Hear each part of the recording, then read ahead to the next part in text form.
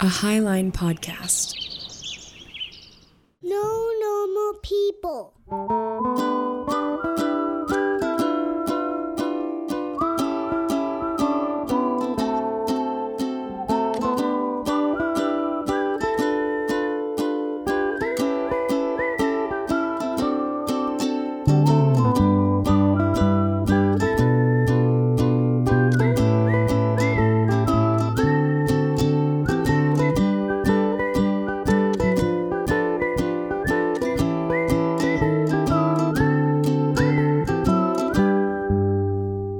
Hello, my friends, and welcome to No Normal People. I'm your host, Stephen Henning. And welcome to No Normal People. I'm your host, Dixie Lee Henning. And this is a podcast where we prove that the more you get to know the normal people in your life, you discover that there really are no normal people in your life. No normal people Thank you. in your life. I feel like I have a hype man. No. I like it. Excuse me? It's nice. You just keep repeating my stuff. Repeating my stuff. See? See? This could go south real fast. Yeah. Yeah. Now I just hear the cast of The Office just being like, Michael, stop. Michael, stop. Yeah. Classic. What? I was joking. Wow. What a week, Dixie. I, in the last week, have been to Denver Gross. and Helena Ick. in Montana. Denver is in Colorado, Denver if you in didn't know. Montana. Yeah. Montana's Denver, which is Billings. It was such a delight. I got to go see my friends, the Falcon Groves, Yeah. of past No Normal People fame. Heckin' yeah. Alex and I went to a metal show. Gross. You've been to a metal show. Yeah, we know. I've dragged you to metal We've shows. talked about it. What was your experience of the metal show the first time, do you think? Let's talk about Silent Planet in Salt Lake City. Okay. How'd that feel? I was like, pick a show, Steven. Let's talk about Silent Planet because that's my favorite band. Slimpit Plimpit Great. was a band. Uh-huh. I remember a dark room. Yeah. There was a guy with really long hair. And he was screaming a lot. Yeah. Let's see what else. What about the vibe of the show? Were you into like the atmosphere of the place? As a whole, no. But that's not to say that metal shows aren't entertaining. It Sure. is just not the vibe that I maintain Yeah, on a you did- regular basis. You were introduced to the band you do like. Yeah. Dying Wish. Dying Wish, and they're dope. Yeah. But that might just be because it's a female vocalist. You like seeing a female screamer. Yeah. So do we, for the record. women, It's take great. over the metal. Yes. it. More women should Women be in the unite. scene. Yeah. But so I went to Denver this week and I got to see my absolute favorite. Other absolute favorite. Apparently. Yeah, I guess Steven I'm just apparently has 7 it's my absolute favorite bands. Australian band. Yeah. So turns out Australia took COVID very seriously. Heckin' yeah, they And this band, Polaris, didn't get to leave the country in the last 3 years. So No, they no, no. finally went on a North American tour. And I made the time to go see it. And I went with Alex, and it was just a delightful time. did. Sure. I think I made a core joy memory in the Sure. mosh pit. It's a lot of guys being dudes. Just a lot of dudes being guys. Just feeling their feelings. Just guys being dudes. There's 2 bros 5 feet apart in a mosh pit. there's But they're not 5 feet apart.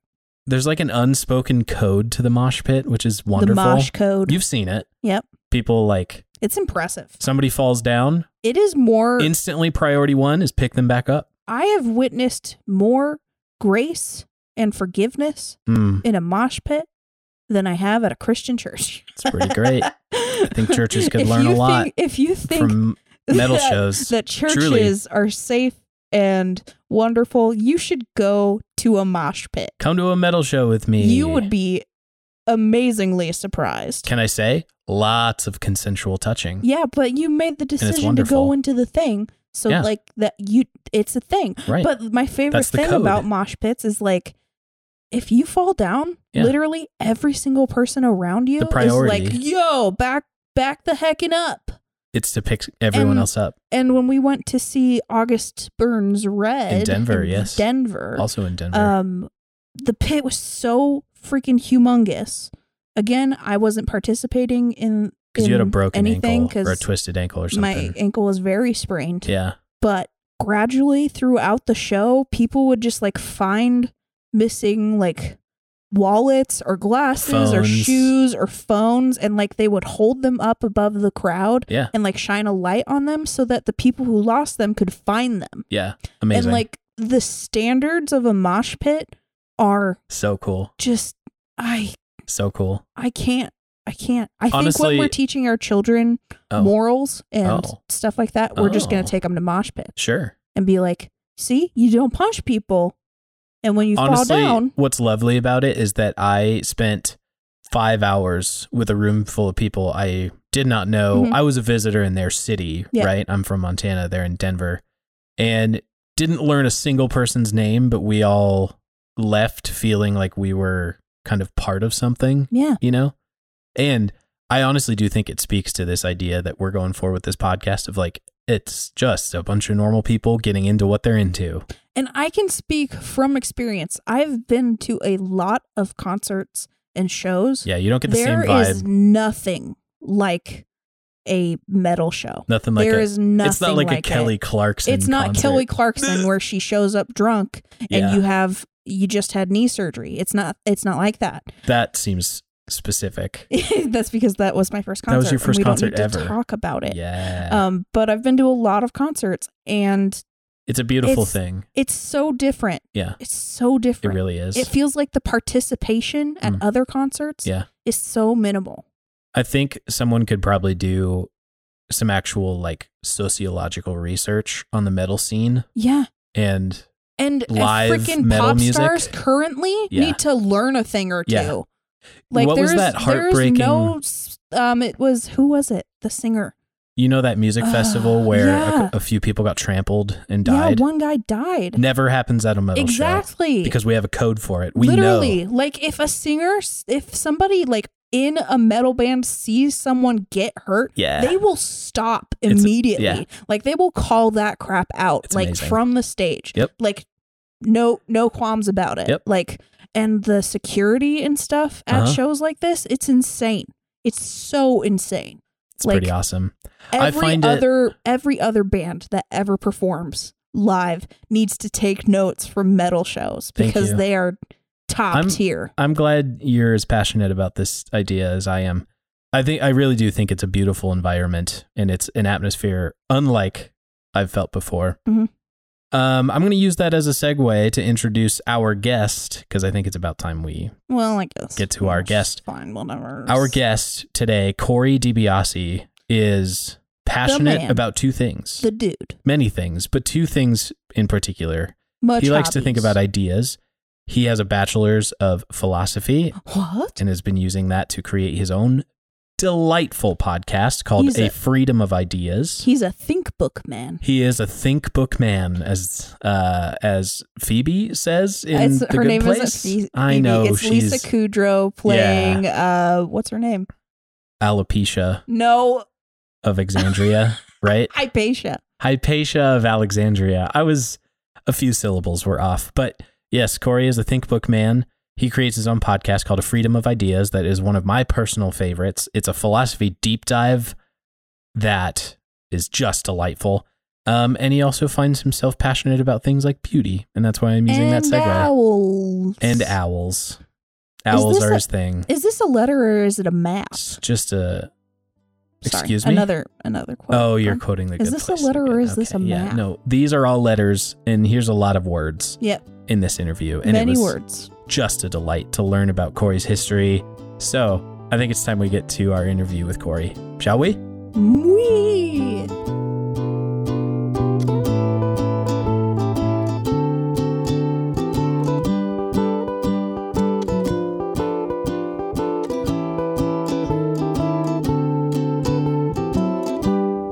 We're going to get ourselves started with some rapid fire questions, Corey. These are going to be either or, just straight from the gut. Don't feel like you need to overthink them. All right, we'll get started with pancakes or waffles? I would say pancakes. Pancakes for sure. Shows or movies? Probably shows, though I'm on a bit of a movie kick at the present time. Excellent. Instagram or Twitter? Twitter, only because I've never even been on Instagram. Hey, that's fair.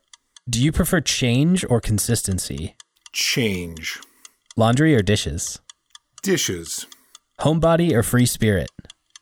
That's a tougher one, and I'm the temptation to talk a lot about that, but we'll just say we'll say free spirit for the time being, and I'll keep the rest to myself. Fantastic. Spender or saver? Spender. Do you call it soda or pop? Soda. Books or movies? Books. Introvert or extrovert?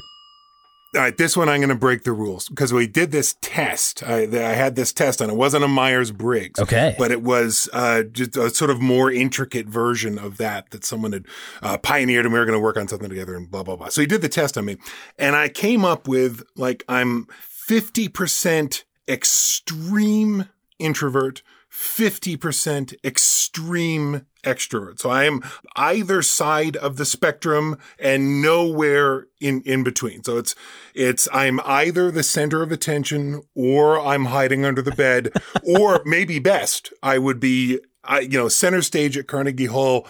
Everyone is watching me hide under the bed. That might be my peak, Corey. I don't know. That might be the best thing. Of course. Oh, that's great. Like a zoo? Like a hey, I'm okay with that. You'd be great in a zoo. Yeah. Yeah. I don't know how much wandering I really need to do. I can just kind of hang out. That's fine with me. Oh, fantastic. All right. Some more icebreaker questions then. We'll start with, do you have a favorite novel? I think it's got to be The Sun Also Rises. It's just one of those novels I come back to again and again and again, and could pretty much pick it up at any point at any time and really enjoy reading it. I mean, there are many others that are similar, but that's the one that I just can't ever quite get past. Because I'm a homeless, ignorant ghost. Who wrote that? That is Hemingway. Okay. That is Hemingway. Thank you. There we go. Fantastic. Do you have a collection of anything? Definitely have a collection of books that spills out off the shelves onto the floors into the unheated little house in the back, and I've probably strewn them about in my path throughout life. I'm trying to think what else. That might really be it. I mean, unless you count cats, but that's slightly different. Fantastic. Just like collections of books like and cats. the VHS version of cats, or like animals. See what I did there? It's more the animals, but I mean, it would be, I guess it would be an interesting theme to add in some, now that there are like multiple versions of the movie, you got the movie and the old thing. Cats. Heck yeah. The Merchandise, soundtrack, playbills. Yeah, of course. What's a smell that takes you back to a good memory in your childhood? Probably the particular smell of the percolator that my parents used. Coffee. I didn't drink coffee as a kid, but nonetheless, there certainly wasn't a day that didn't start with that smell. And it was very pervasive, and it was also very particular. The old metal percolator. I've never smelled anything that's quite exactly like it. So I only have that. Like, this is the kitchen growing up kind of smell. That's cool. That's great. I like that. Do you have a favorite dine-in restaurant? Dine-in restaurant. I mean, there are just a bunch. I guess I'd have to say that even though we haven't been there in years, and it sounds kind of silly, hoity-toity, but it's still fun. There's this place in New York called Chez Josephine, and it's classic French, and there's just red velvet, and Josephine Baker. It's her adopted sons, I believe, who were the owners. I believe they have since sold it, but it was their deal, and the place is just almost garish, but it's so beautiful. And there are pictures of Josephine Baker all over the place, and there's live music, and it's traditional French fare. And that's kind of the place that when we're in town, my wife and I would almost always go. And we've had those great experiences where once the original owner came over and he had some champagne with us, then the new owner, once we stayed there like after closing, drinking with the new guy, and we just had a great time. So it just has all those wonderful associations. I love that. What are foods you will never eat, as long as we're talking about food? Yeah, I heard you asking other people this, and I've been racking my brain. I in principle, assuming it's prepared well and assuming it is at least theoretically edible and not, poisonous, something like that. I can't really think of anything that you would say, here's this thing, and we've done it well. We've done it exactly like we're supposed to, and people do eat it, but Corey would not eat it. I can't think of anything that falls into that category. Yeah, I appreciate that. I like that. What is the worst fashion trend you've ever participated in? This is tough because I think by a certain definition, I have never participated in a fashion trend, or at least I've done so sort of out of time, having no sense of I'm part of this trend, but the trend has not existed in real life for decades or whatever the deal is. But if you call the aging bureaucrat look like you picture someone who works at the Department of Labor, where I did actually work for a period of time in DC, and it's this person who's, you got the lanyard around their neck and the glasses on that also are on a lanyard, and they're wearing sneakers but also wearing slacks, and they can tell you all about their retirement account but not really too much about the work they did that day. And of course, I'm being very stereotypical here, and I apologize to my numerous colleagues who are still working in the DOL and who I work with. But you see, you picture this person, and they got the slacks that don't quite fit, and they got the graying, wearing down shirt that's buttoned down, but it's probably short sleeve. And then there's the kind of muted but not quite in tone floral tie, and you just see someone who's supposed to be retiring soon. That was a fashion trend that I participated in, but I did it when I was in my 20s and early 30s. So perhaps it had an even more discordant and unsettling effect that I was supposed to be one of the young professionals coming up and trying to prove myself, and yet I was already dressing in this fashion. Sure. Oh, fantastic. I love that. Dress for the job you have. Yeah. Dress for the job you deserve. Perhaps that's always been my, I don't know if it was a want. my mantra, whether I said it or not. Yeah. Sure. Breaks the stereotype of that adage, doesn't it? Oh, that's good. What would you say is your biggest pet peeve? Yeah, I had to put a lot of thought into this one too, because I mean, my life, there's a large and extensive taxonomy of pet peeves in my life. It's something I like. I'm like a bird watcher of pet peeves. I observe them. I identify them. I collect them. I tell my wife when I found a new one. I get really excited. Yeah. So I wanted to limit this down a little bit and not make myself just Maybe sound like top 5. this. Yeah. I'll even just do one. But I did want to put some thought into it. Fantastic. And I think it's when people take genuine expertise, real knowledge, real skill, particular skill that I can't even begin to conceive of, and they apply it to making things worse. Like spell check on my whatever thing that I type stuff on and the words come up, that has gotten worse. And that didn't just happen. It's not like it wore out. It's not like it broke. Someone had to go in and make it be worse. And that person is smart, and that person is skilled, and that person put a lot of thought into making this thing worse. And it absolutely boggles my mind how this can happen. And I think you could see that up and down the scale of our daily existence. You can see that from the minor to the major, the sacred to the profane. It's kind of all over the place. I agree. That could be really frustrating, especially with technology specific things. Like the people that make these things, they're like, okay, I need to fix this one specific thing. And in doing so, they make everything else about it worse. But they fixed the one thing. Yeah. So. Yeah. And it's probably not something, the thing they fixed is probably something I wasn't either smart or perceptive enough to know about in the first place.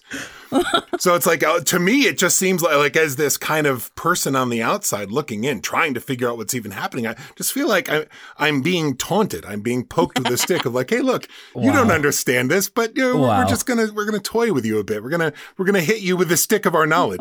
It's better now. No, it's not. I promise. Yeah, it's not. Yeah. It's not. Don't make me feel silly. It's not better. There's something to say about feature creep in there, probably. That's what you got me thinking about. Like I think about the way Facebook looked when I first signed up when I was 14. After it had already updated like 6 times. And now I think about like Meta, the way Facebook is now. Yeah. Has gotten hot worse. Garbage. Yeah. Corey, when you were little, what did you tell people you wanted to be when you grew up?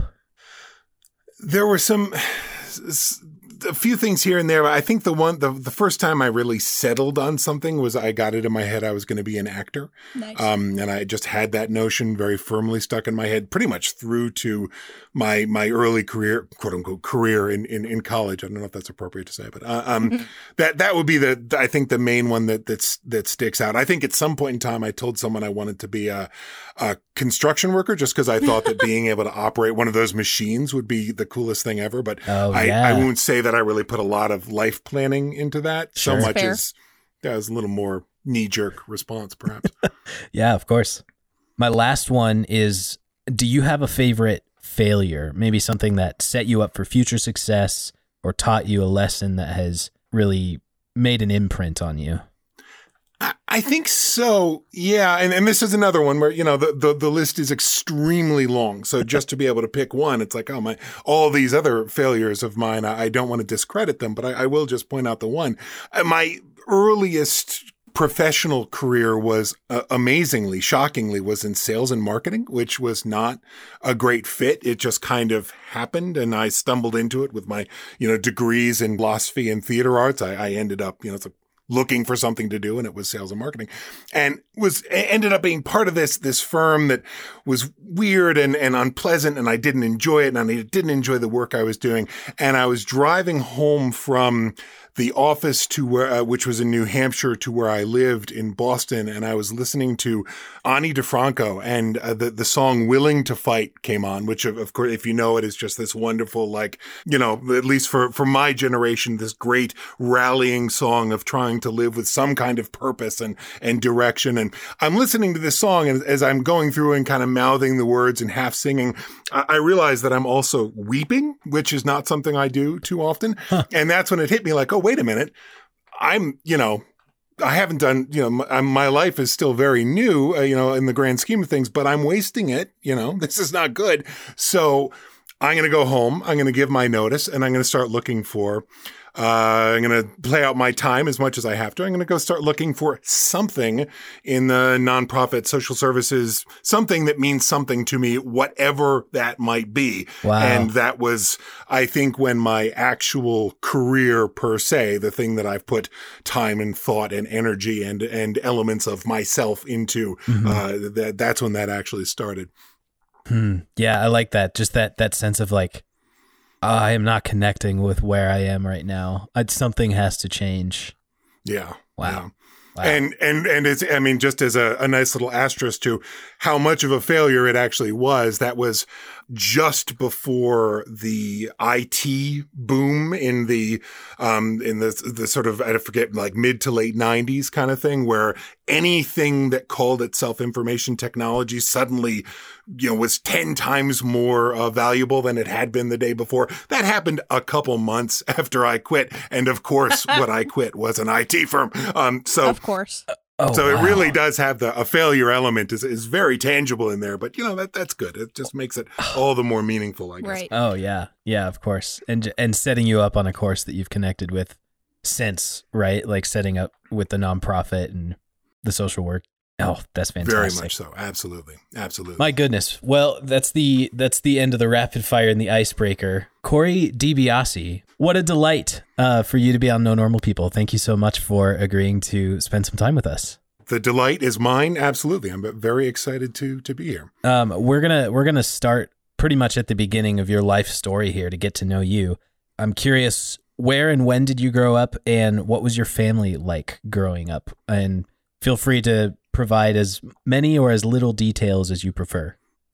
Sure. Absolutely. So was born in South Jersey, but had moved from South Jersey by the time I was a year old. So really grew up in upstate New York in a pretty rural. I think it's actually technically the most rural county in New York, very rural area, ended up in a very small school because it was the only school that was there. So that was fun and actually sort of resonates with what is now my life in Montana a lot more than you might think, hearing, New York, that kind of thing. But anyway, my parents were school teachers. We had, I would say, a comparatively normal life growing up. Had 3 younger siblings and my parents, and we all just kind of did our things out in the country in New York. Yeah, that's great. So at this one school that was pretty much your only option, was this pretty much where you gained your entire like public education, K through 12? Yes, it was. So it was K through 12. There were 200 students. My class gosh. was, I think, at 19, give or take. It was Wow. 19 students the entire time I was there. Wow. So when I tell people I was fifth in my class, I tend to leave it as a ranking, not as a percentage? fifth of kind of thing. That's Sure. not what, that's not quite as impressive. Yeah, don't provide the denominator on that one. No, absolutely not. Absolutely not. So, but yeah, again, small school, but I think a comparatively good one. Definitely folks who are really invested in public education. I mean, not everybody, but it was folks who were, the teachers were really wanted to be there, wanted to be doing what they were doing. And it was a lot of fun. It was, for as small as it was a lot of fun. Yeah, of course. In that high school age range, I'm curious to know what kind of kid you were in school, like extracurriculars you were a part of, or things just completely outside of the scope of school. But like, what were your interests and what, like, as you were becoming a young man, what kind of person were you at that age?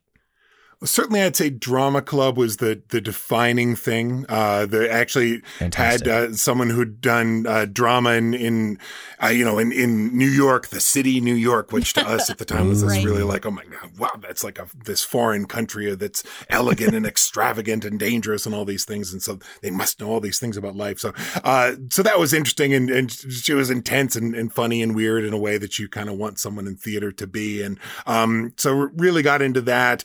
That led to doing some theater on the county with the county level players as well, which was neat and fun, and nothing intense at all, but it was always fun and always something that I really felt very much connected to versus a lot of other pieces of, I was never into sports. I was never that kid by any stretch of the imagination at all. So that was the first time I think I really felt like, oh, okay, this is something where it's not just me sinking into my own head or running off into the woods. This is me with other people, and yet we're all kind of working with this common goal and in this common way, and having some fun and doing something interesting. So Right. Wow. Yeah, that's great.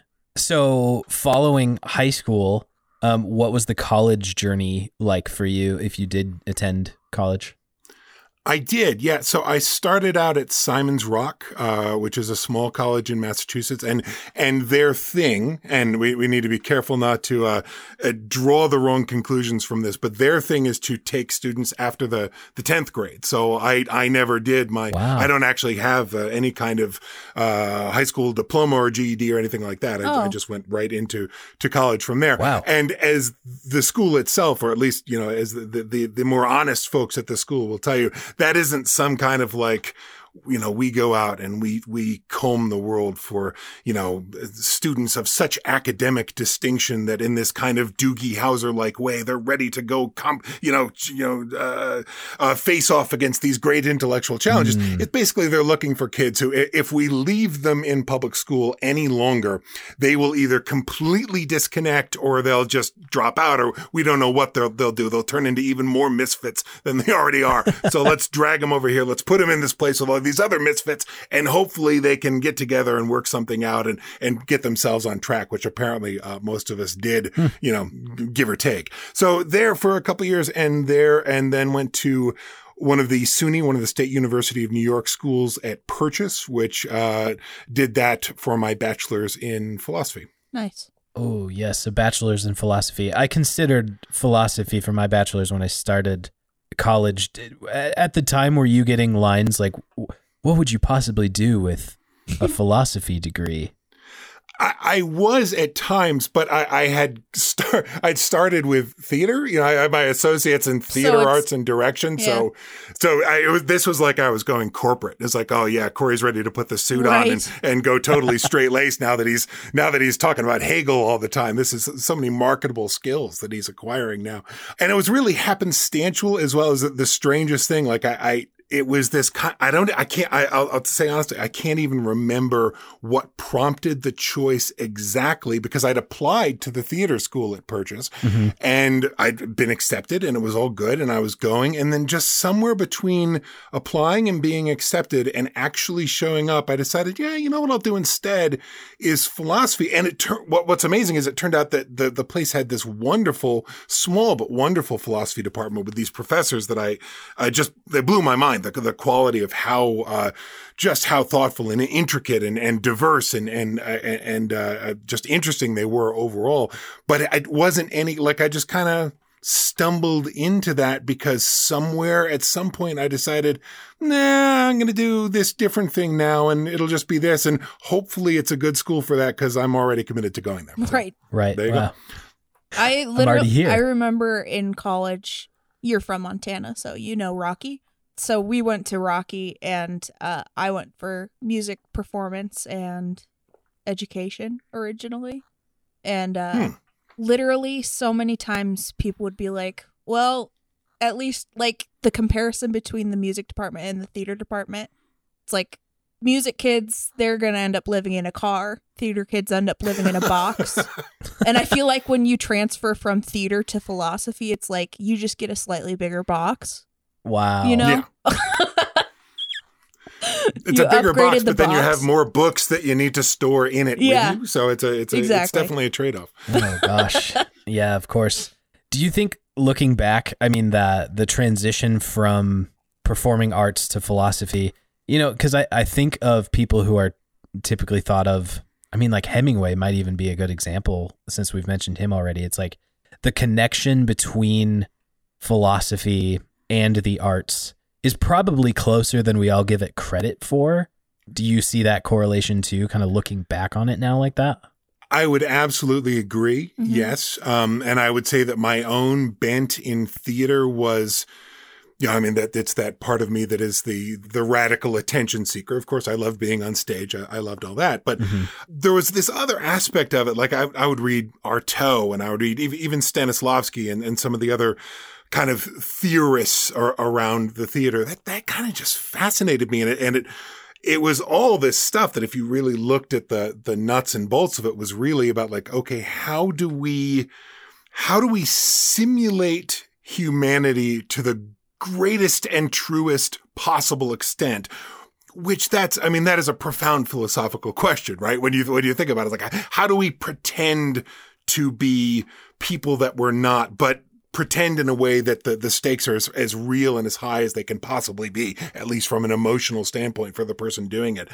So I'm sure if I really thought through the strands of it, I'd probably see a much more obvious transition than I do when I look back now, having not thought about it. It's like, yeah, I was in theater for a while and then I did philosophy and it was like a thing that I did one and then I did the other. So that's how it happened. And I think it was one first thing, but I'm sure there's a lot more, as you say, a lot more cohesiveness between the ideas than immediately meets the eye.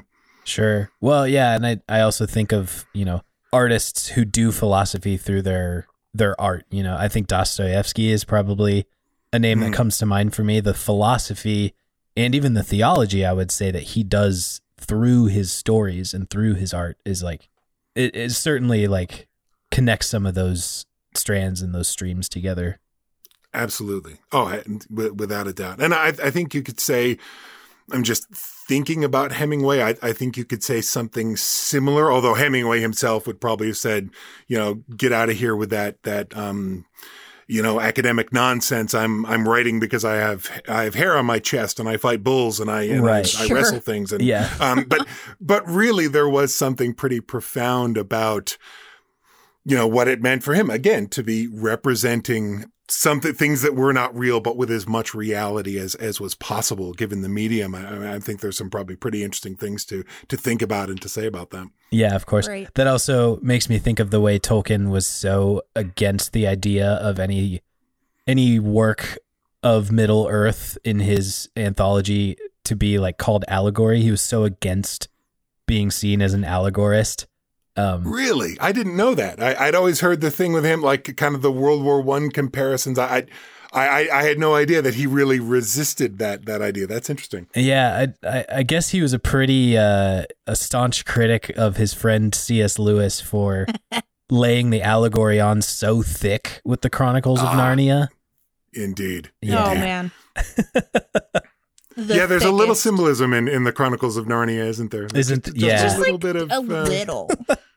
Just a stush, I guess. So you did specify that your bachelor's degree came from Purchase. Following a bachelor's, did you pursue any post-grad work? I did a little when I worked for the University of Massachusetts, but not as a not in their academic side, but in a kind of university center that they had doing work around workforce development and disability and other sort of policy related issues. I briefly was pursuing a public policy degree, thinking that kind of fit with the work that I was doing, but it was fascinating and I enjoyed it, but I never kind of got traction with it, and it never ended up being something that my career seemed to demand either. So it was more kind of an academic and a curiosity, I would say, than something I really pursued with any kind of rigor. Sure. Yeah, I can see that. So as we pivot then kind of toward your career, I'm assuming we're speaking of the career that came after the flop of the sales and advertising world. Yeah.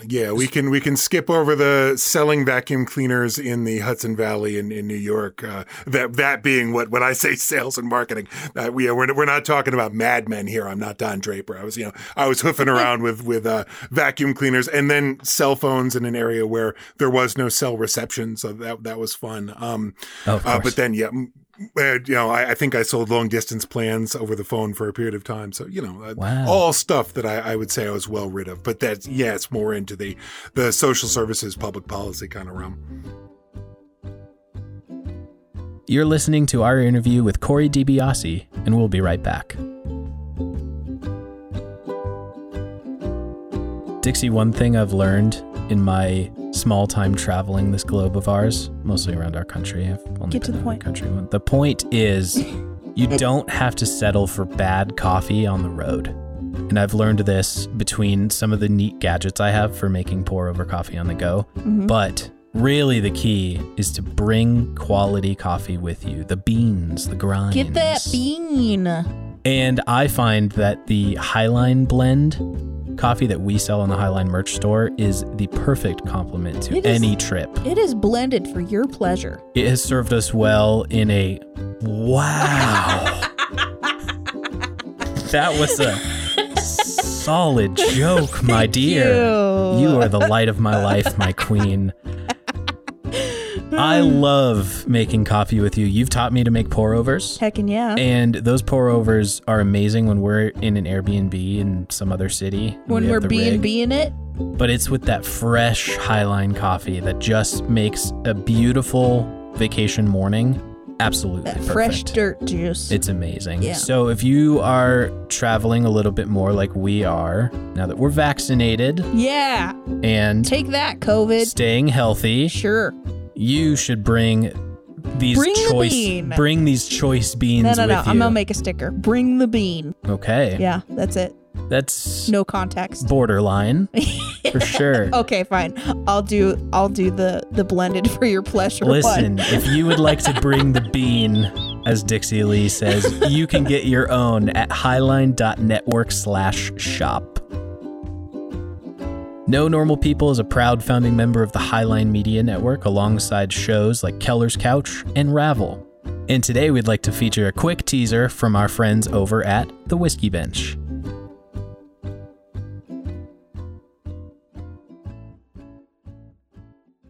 Our sort of fundamental institutions, like separate branches of power, representative government coupled with like a republic style to prevent mob rule, right? Pure democracy is mob rule. So all these checks that we have against that, the separation of powers, an independent judiciary, our constitutional rights, all of these fundamental things that were so unique in America's formation, despite all of our flaws, those things have held.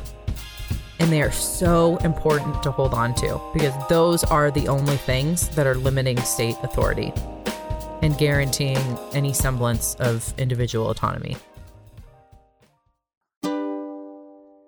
Yeah. So would you just kind of tell me the evolution of your career starting from then, and is it all related, and does it get to where your career kind of finds itself today as well? Pretty much. I would say like, it's kind of a winding road, and I would say it is certainly my, in terms of my, what do I do for a living kind of stuff, that this is really it. And Sure. So cutting back to my, I get out of the tercel. I loosen my floral knit tie or whatever it was, and I get down to thinking about what I want to do next.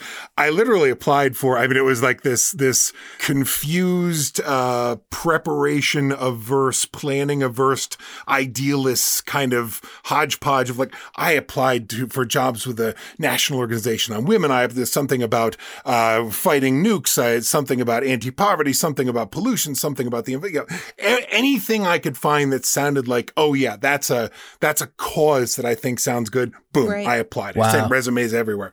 The place that I ended up actually working, where they had any interest in availing themselves of my presence, was this disability service provider, and it was one of these kind of old school places where folks were mainly served in what we now call, it's kind of like we now could say sheltered workshop, but basically it's this kind of spot that's off outside of the community.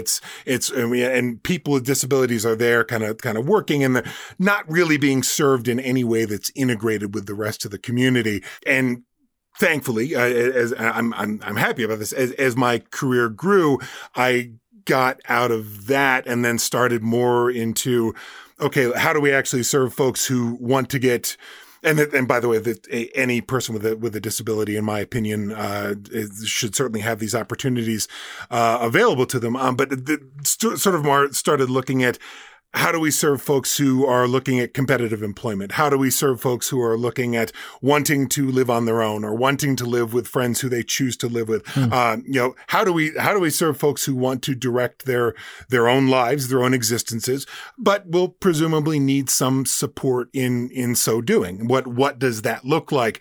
And it kind of so happened that my career it started when those ideas started to become more commonplace, that you'd see a lot more services designed that way. Right. Whereas, you go back however many decades and you would not see any services designed that way. All services were designed in a way that was meant to be very isolating, meant to be very separating of people with disabilities from everybody else. Yeah. So this was more looking at that integration piece. And thankfully for me, that basically my career has been defined by this, like just continuing to push these questions of what does this mean to ensure that people with disabilities are directing their own existences, are moving in their own direction, and again, receiving whatever support is appropriate, which of course, if you were to describe any one of our lives, we would hopefully be able to describe it as, I'm pushing in the direction I want to push. I'm doing what I can. I'm defining my life in the way that I can, and I'm availing myself of the support that I need to do that.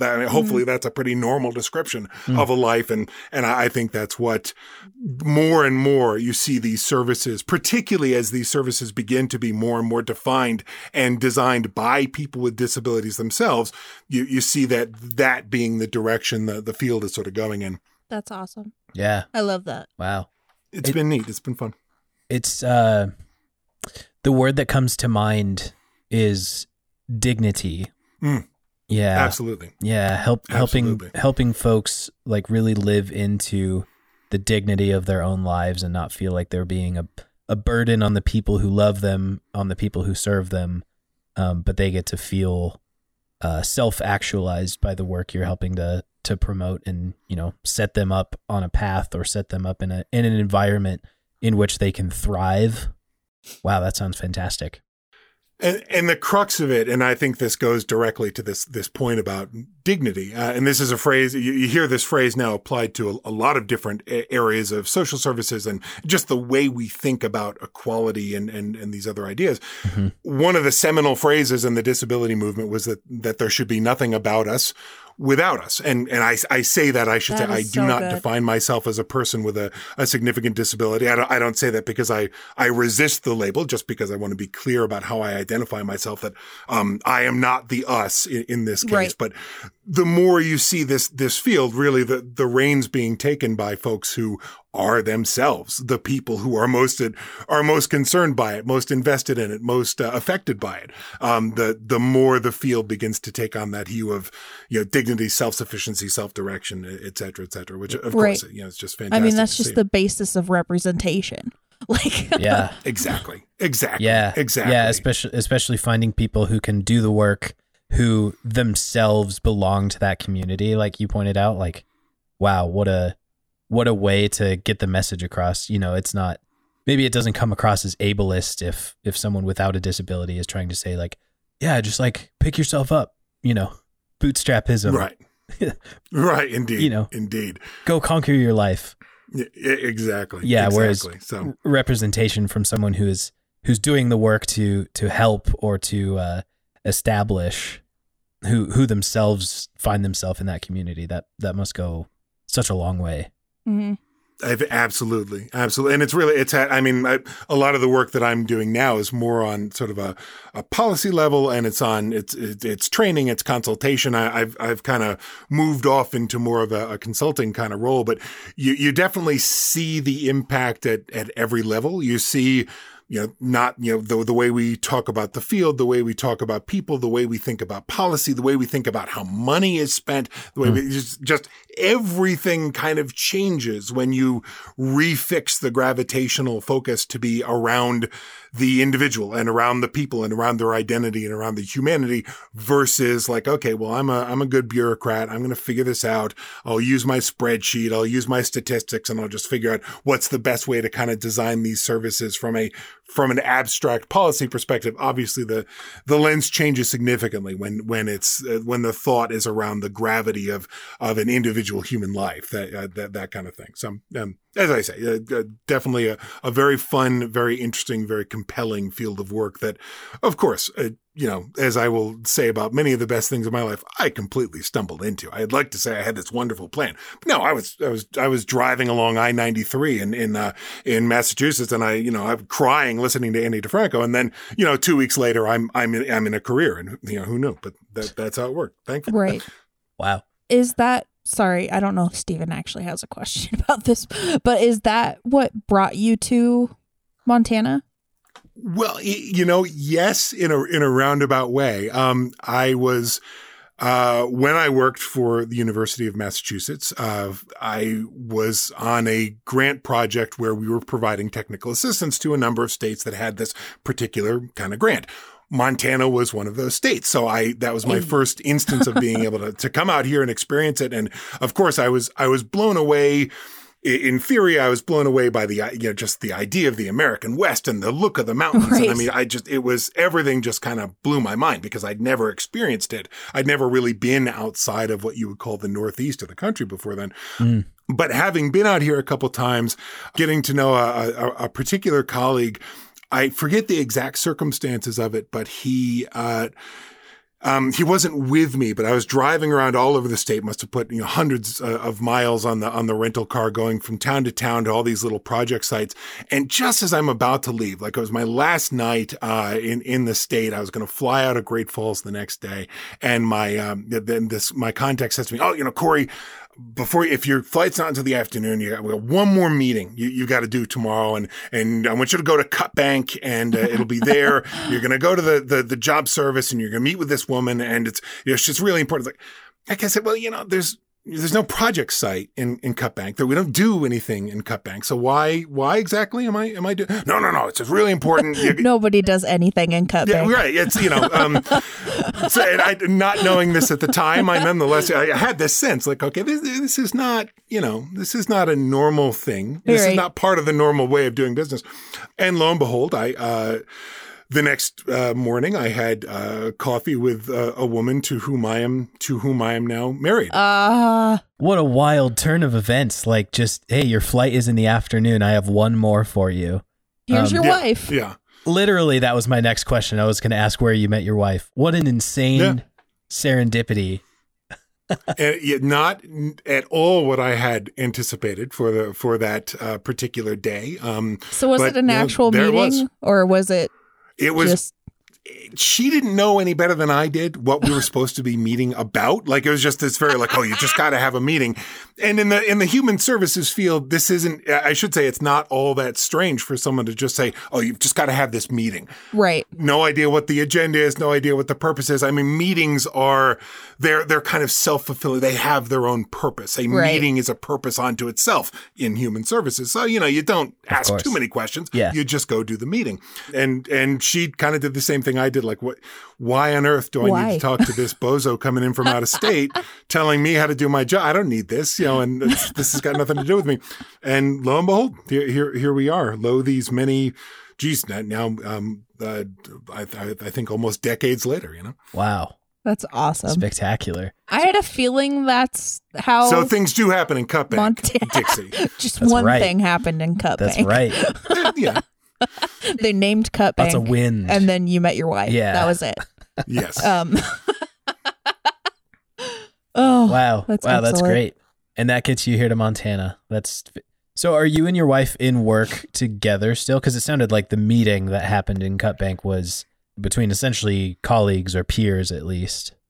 We are in the same field, yeah. So, Mary's been in education.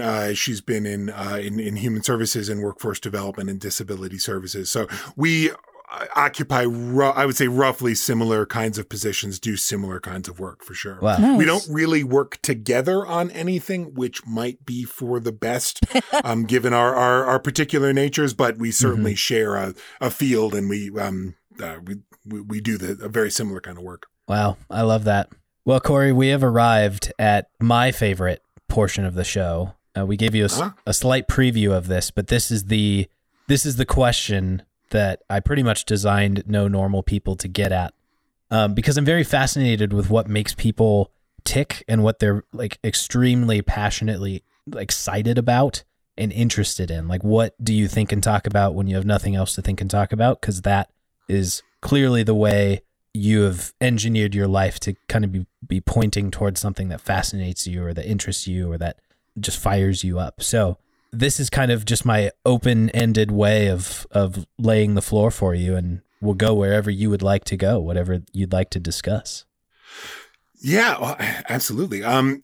So I'd say as we were discussing before, just to very broadly break it down, I think what fascinates me the most is on the one hand, it's beauty. On the other hand, it's ideas. And, ideally, it's where those two things really intersect. I mean, if you're, Dostoevsky being a fantastic example of like, yes, this is all of these things kind of happening at once. So Yeah, right. Whenever I have the energy or the thought or the inspiration to spare, it's going to presumably go in one of those kinds of directions. Mm-hmm. Right. Yeah, the confluence of that art and that philosophy again. I'm seeing the connection again.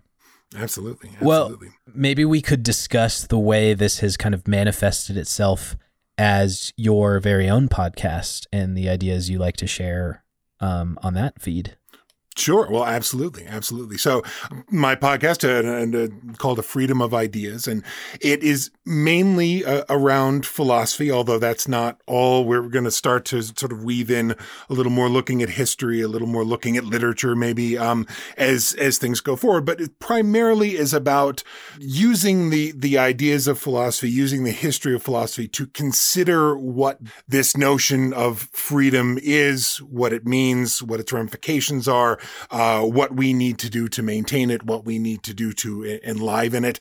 And I would say, certainly not wanting to turn this into anything political or anything like that, but I would definitely say what inspired me on this particular topic, which wasn't something that in school I wasn't thinking, oh, it's freedom, freedom, freedom all the time. I got to think about freedom. Yeah. It wasn't ever my favorite subject then, but I think what has caught me recently, and I've recently over the last 5-10 years, but more and more and more, it seems, is that this word is being used in ways that don't seem to fit for me, and I shouldn't even say that. I should say that don't let the idea have the breadth and the complexity and the beauty that I think it should.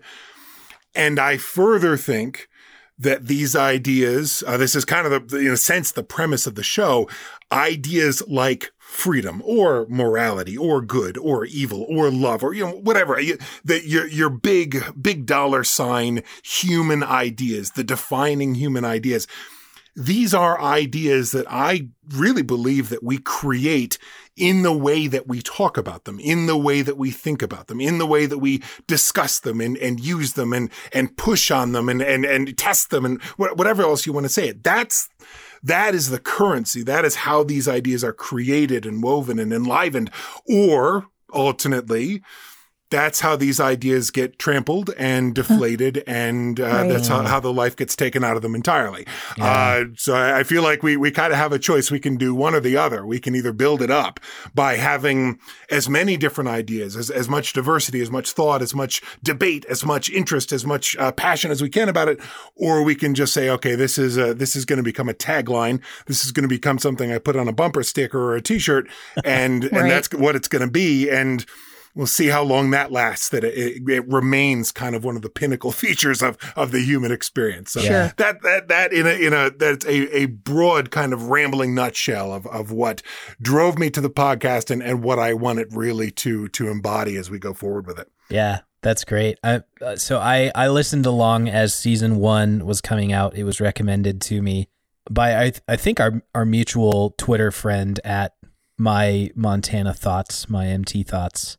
That's funny. It's a good name. But so he introduced me to the show. I honestly don't know how he found it, but how do any of us find podcasts that we listen to nowadays? That's Who the knows? great question. I was introduced to your show, and season 1 really laying the groundwork by, tackling the philosophical basics of even, the idea of like objective truth was fascinating to me.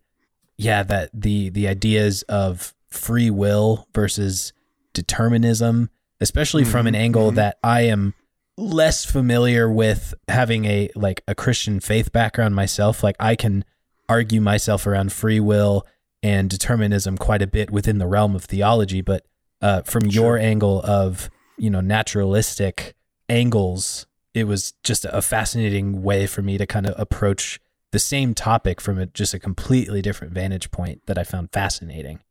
Thank you, and I'm glad to hear that. And I think one of the most interesting things about this for me has been the engagement with, and I will say the my MT Thoughts. I don't know who that person is. This is not an in real life person for me, and yet I will say, and I know they listen to this show as well. The first person who, out of the blue, who I did not know, who chimed in and said, "Hey, I'm listening to this. I'm enjoying it, and I appreciate it," which was kind of one of those, life-changing moments of like, oh, wait a minute, this isn't just, this isn't something I put in a little bottle and I bury in the backyard, which at times, as I'm sure you would agree, as a podcaster, you start thinking it tells me that it's going out there. It tells me that the world can see it, but I think maybe it's just going to my phone and to my wife's phone and to like my buddy's phone, and they're under instructions to kind of humor me, but otherwise the world, there's a shadow over this. And this was the first time it's like, oh wow, so it's actually out there. And not only that, it's apparently not an atrocity. It's apparently not awful. I said, wow, that's so exciting. So, it's Schrodinger's podcast.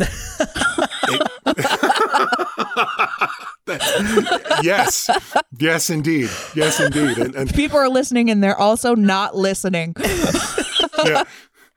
And until at my MT Thoughts opened the box, right? Yeah. I didn't know whether the cat. I had no idea what was going on with that cat. We didn't know until the observer arrived. We really didn't know.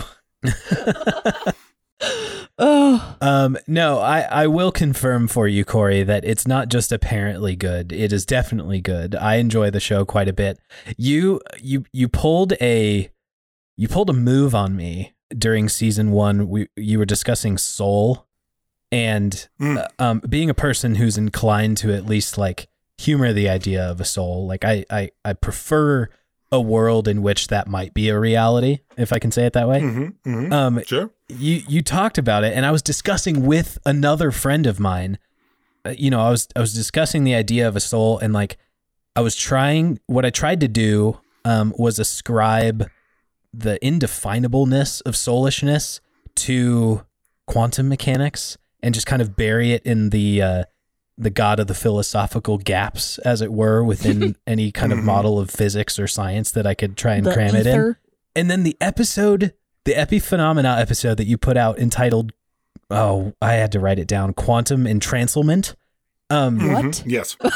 Predicted that I would try and do that. And then you spent 30 to 40 minutes very compellingly telling me why I wasn't allowed to do that. And that was one of the most wild podcast listening experiences I've ever had. I'm like, oh wow, how did this guy know that I was going to do that? He listens to your podcast. Well, and that's really fun. And that I believe that's one of the first interactions that you and I had at any length was your comment on that show, and which that was yet another instance of like, okay, great, this is, we've opened the box again, and the cat is still there, doing very well. So this is yet more alive. Good news, right? Yeah. But yet, no, I had no idea that had so. That idea had kind of captured you in that way. That's really interesting. I should listen to more podcasts. As far as maybe a commentary on ideas and beauty working together, that really felt like a moment where, I don't know, just it felt like all sorts of coincidence just lined up. You, without knowing me, predicted that I would make the argument I tried to make, and then you had ideas contrary that I greatly appreciated. I was like, wow, this was well played. Mm.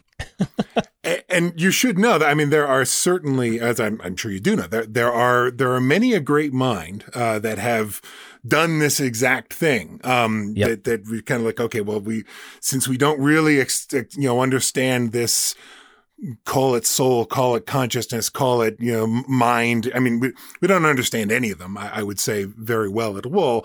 Since we don't understand that, and since certainly the vast, vast majority of us don't understand quantum mechanics at all, and then the people who understand it extremely well, I think would still admit that they don't, it's not like they have a perfect working knowledge of it because there are those gray areas on either side. Well, they must just fit very, very nicely together and somehow have something to do with one another. And maybe they do. It's entirely possible. But I do think that whatever, I mean, like, even if you came to me tomorrow with the proof of like, oh, look here, Corey, we did it. We looked into the mind and we saw that absolutely it is a quantum mechanical interaction that creates the spark that causes this, that causes that causes that. And that is why you are able to be conscious. I would still want a different kind of explanation as well, which is, I mean, it's the difference between saying that you could identify the heart in the human body and you could, show me how it works and you could kind of dissect it and carve it up, versus how does this integrate itself into the overall working mechanism of the human body? And how does that then further translate into the overall working mechanism of the human being? Particularly, I mean, once you start talking consciousness, you're talking about our place in the world, our interaction with it, our understanding of it, our ability to project ourselves out into it, our ability to interact with other minds, all those other pieces.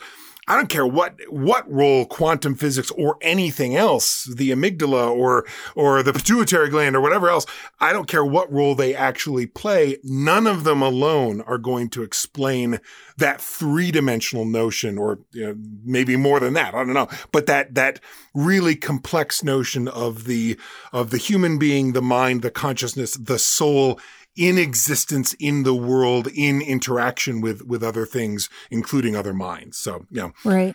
Wow. That really gets me thinking about just like the basic complexities of like the human physical system. And, the heart can't function without the brain and the brain can't function without the heart. And then, bring it all the way back to being in the womb, like the mother's brain processes all the function in the baby's body before the brain is formed, and like it just turtles all the way down, like absolutely connections and relationships. Yeah. And I would also say that it was, man, I can't get over that feeling of like you're discussing I love your homebrew word, entranclement.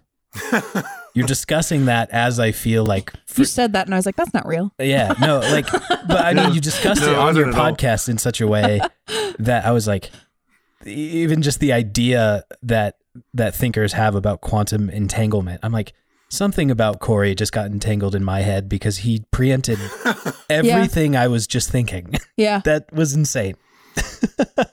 Well, that's cool. I dig that. You know what's funny is that talking about this, I don't know this, but I don't imagine that you are particularly inclined to be theologic Or religious. or yeah. religious in any way. I wouldn't assume that you were.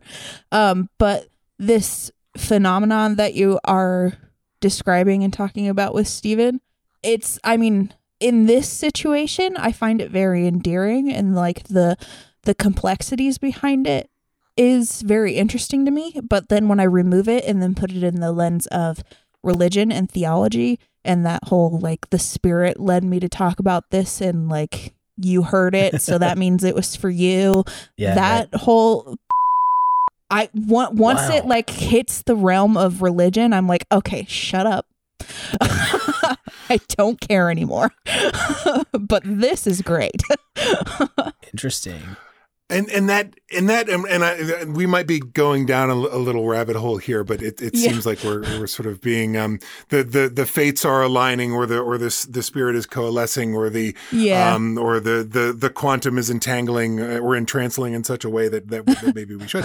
I would first of all say that I find theology fascinating. I will also say that I have at times in my life been, so I would have identified myself as a religious person. I do not do so now.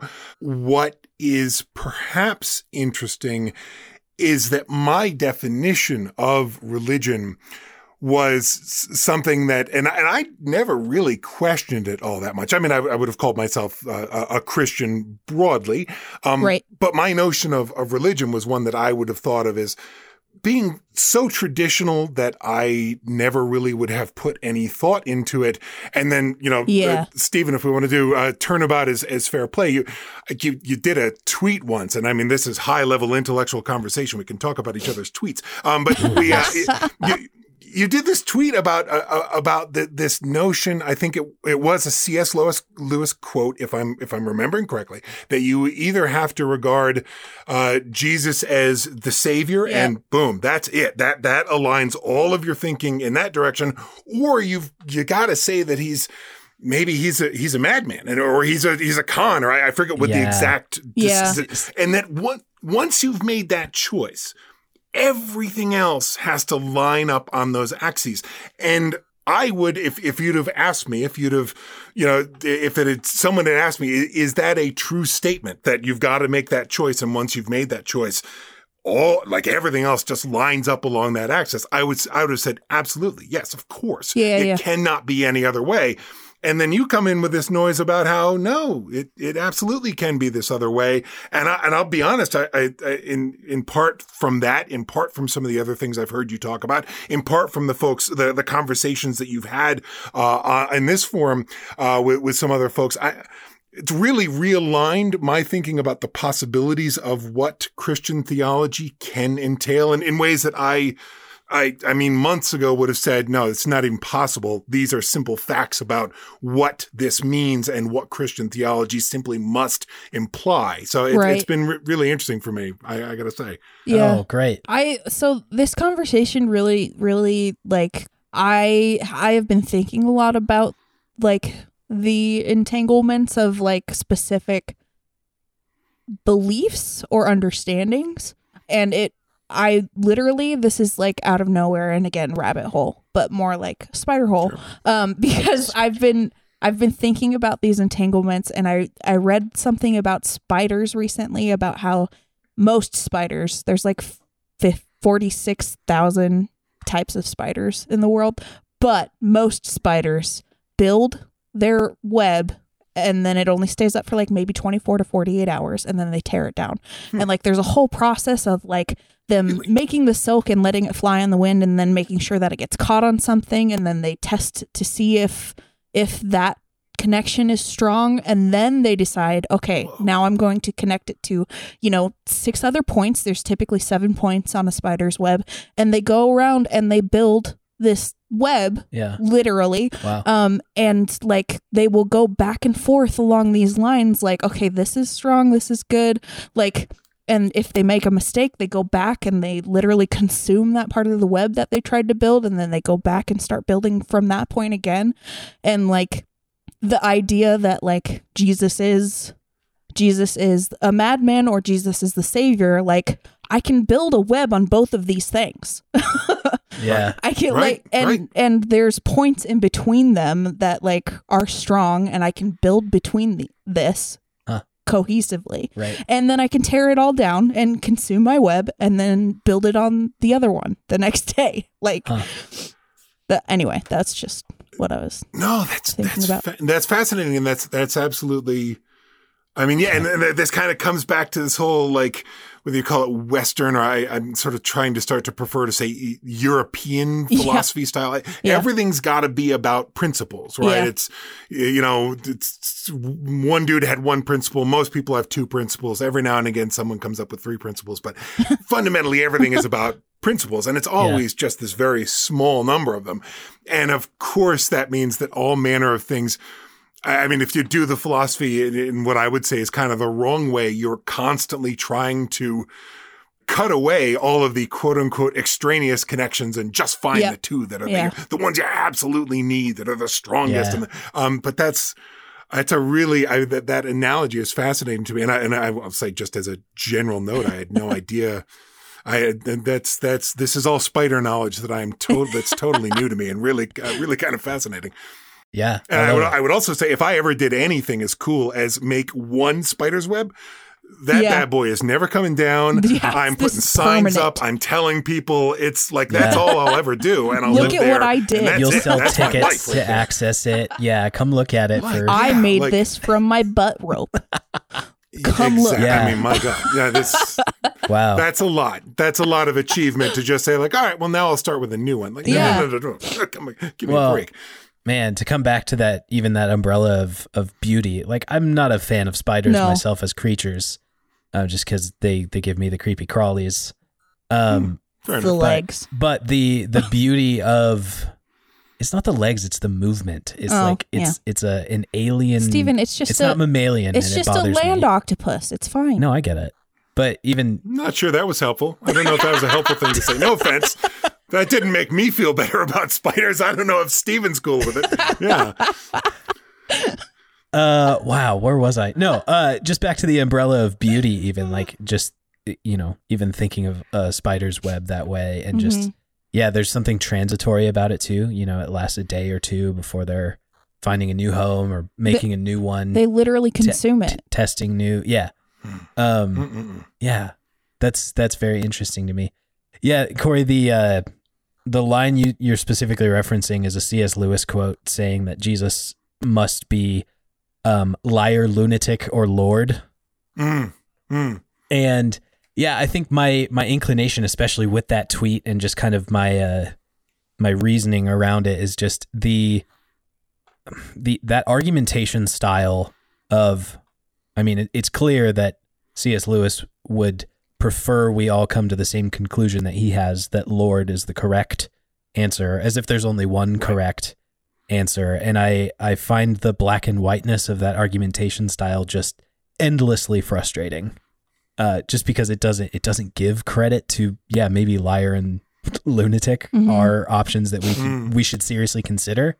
And, that has kind of captured many a religious movement and has inspired quite literal violence in an effort to convince the masses that Lord is the right answer, and I will take a sword to you if you disagree. In the case of maybe the Crusades as a famous blight on the Christian church. They did nothing wrong. What are you talking about? It was Right. totally fine, probably.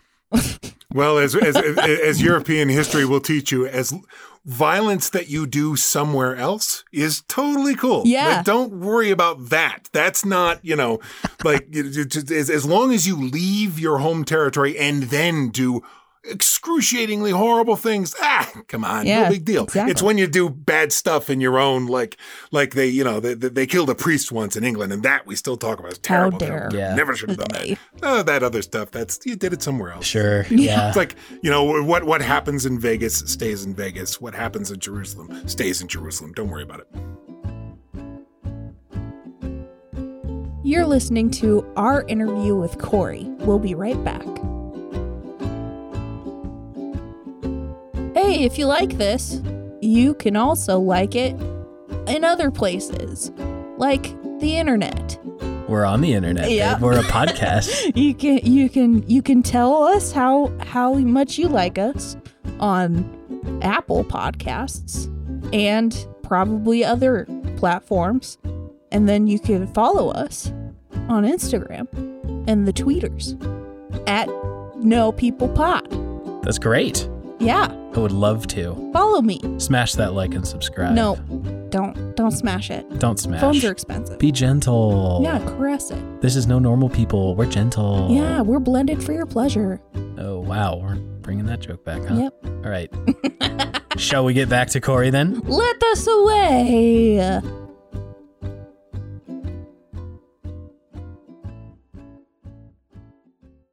Corey, I have no idea how I'm going to pull this off as long as we're still speaking about ideas and particularly beauty. I want to ask about your, maybe fascination is the right word for it from what I've seen on Twitter, but would you talk about owls and why you like them so much? I love owls. Sorry, go ahead. Well, this is, this was a fascination that I certainly will not complain about, but that has been imposed on us in the best possible way. So we have a pair of owls that live in our yard. What? And we're kind of out in the, we're out in the country here. And we knew there were these owls that lived here. It was one particular year I was sitting on the porch listening to a podcast and I look up in a tree and suddenly there's, I guess that's an owl, but what? It's so much smaller and it's all fuzzy. So we have this pair of owls that pretty much every year has had a pair of owlets. And we've gotten to like every year we witness this a little more closely and with a little bit more, I would say, quote unquote knowledge because we've done no real studying about anything. So we put together these kind of Gestalt theories on, well, owls do this. They make this kind of sound in these kind of circumstances. It's probably total nonsense, but we have this wonderful time sort of developing this folk wisdom that explains what our owls are up to. And of course we take, God help us, if film was still a thing, we'd have gone through, we would have roomfuls of, stacks of pictures of all these pictures that we take of these owls. But, every year we get to, most every year, I should say, we get to watch this happen. And of course it's beautiful. It's fascinating. It's fantastic. It never gets old in any way, shape, or form. And now, just to really keep you up to date on the goings on, this is a totally unprecedented scenario. You have the normal routine is, 2 owls, the female nests, and the male goes around and gathers food, and then the new owls show up and the female stays very closely with them, trains them up and kind of gets them up to speed.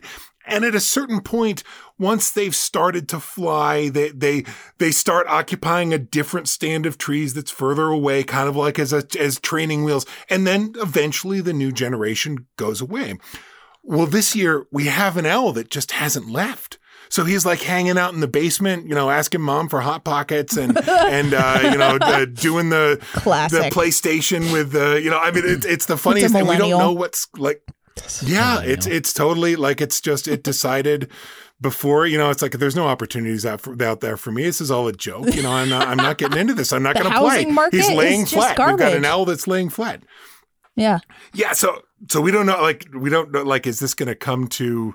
Is the owl going to get is all of its owl stuff going to be thrown out in the yard one day and it's going to be like, it's got to go? Or what's going to happen? We're kind of fascinated by the family drama of it all. Yeah. At this point. Excellent. Laundry baskets full of personal belongings. I had drawn that correlation between, among the Twitter photos where I love you essentially have to make a plea to your Twitter followers. Like, I promise there's an owl in here somewhere. We can hear it. We know it's over there, but you probably won't see it. Yeah. Those are fun updates. But is the cover of your podcast one of your neighbors at this point? Yes, that is Cyrus the Great. That is the father figure of the whole situation, and the only reason we can say with certainty that Cyrus the Great, father Olympias, mother, is because, of course, their behaviors. Otherwise, we would have no idea. Like just looking at an owl, you can't leave. I can't. I mean, I don't you can't see their genitals, probably. Right. It's But we do know who's who based on what they do and where they are at different times and that kind of stuff. And so that the cover is Cyrus the Great. Wow, what a gorgeous photo of him. Is it long-eared? Long-eared They owls? are great horned owls. Okay, I was like, I've seen the cover and I could see the horns essentially. I was like, I don't know if because long ears are common in Montana too. But yeah, no, that's awesome. It's so pretty. Delightful. I love that. It's one of those things where I absolutely know I don't appreciate this nearly enough. And if you think I'm going on about it now, let's do a 6-hour episode and see how long I can keep talking about the owls. I'll do it. I'm there for it. But nonetheless, I know that I don't really get how cool this is. And someday I'll look back and just be like, how did I have that? This is just the coolest thing ever. How did I have that experience and not realize have pet owls? yeah, it's really cool. Wow. And yet I don't have to get, I don't actually have to go running around finding mice for them either, which is, that's a positive. I'm happy about that. Yeah. Yeah. They don't live in the house. They don't have their cage or anything. They're neighbors. I like calling them neighbors. I love that. Neighbors is good. I think neighbors is a good, that's a good status thing. Yeah. They do their thing. We see them on occasion, look over the fence at them, but there's a fundamentally respect they have there. their own lives. Yeah. Absolutely. Corey, do you like to engage in any particular hobbies? Sure. Absolutely. So there's this really sort of gray area between my pseudo professions and my hobbies at this point. Certainly the podcast is a great deal of time that is by no means sort of central to my career planning and my retirement strategy. But aside from those, of course, reading almost constantly history, philosophy, novels, literature, whatever you want to call it. Mm-hmm. Certainly enjoy watching all kinds of stuff. That's a great way once the mind is not capable of really sort of actively doing any more work to engage with the world. Absolutely adore watching things. I brew my own beer. My brother taught me how to do this and he kind of got me into it. I haven't done it in a while. But it's something I certainly enjoy doing and absolutely should get back into. It's one of those great, it's one of my less, headspacey kind of activities where you're just doing this thing and it's got a very traditional, they of course have been brewing beer for as long as there've been people around pretty much. Right. So it's got a wonderful connection to all that. And I like to cook, we like to travel when we can, to the extent that we can, but that's been less of late, obviously. But yeah, of course. I also know, having followed you on Twitter for a while, that you are a fan of the Philadelphia Eagles. I am. I see the hashtag. For a fact. So sorry about this year's playoffs, but they made it at least. We'll give them that. They made it, and this was supposed to be and I'm sure for a large swath of your audience are like, what are we even talking about here? And that's fine, I get that. But they weren't even supposed to make the playoffs this year, so this is a rebuilding year, a transition year. So we were very happy that they made any showing at all, and so we're very excited about that for sure. Is that like getting callbacks? Delightfully surprised. Callbacks. Like playoffs? Is that like you did good, now come back? And wow, no, you really don't know how postseason works. I don't know anything about sports ball. I don't know. And that's fine. It's not a, it's, I find it's kind of like it is an adult play space, and I'm not talking about the actual sport itself. Right. The people playing the sport, they're doing their thing. Right. Being a fan of it, being some idiot who is in his mid-40s, who's wearing the garb of these young, extremely talented men who are, and I mean, I say men with football, obviously, and in many of the other sports I enjoy, it's men and women. It's everybody, but in football thus far, it's a purely male sport. Yeah. But the experience for me is it's like this playground of commitment and passion and enthusiasm. Like, okay, what does loyalty mean? How do we express it?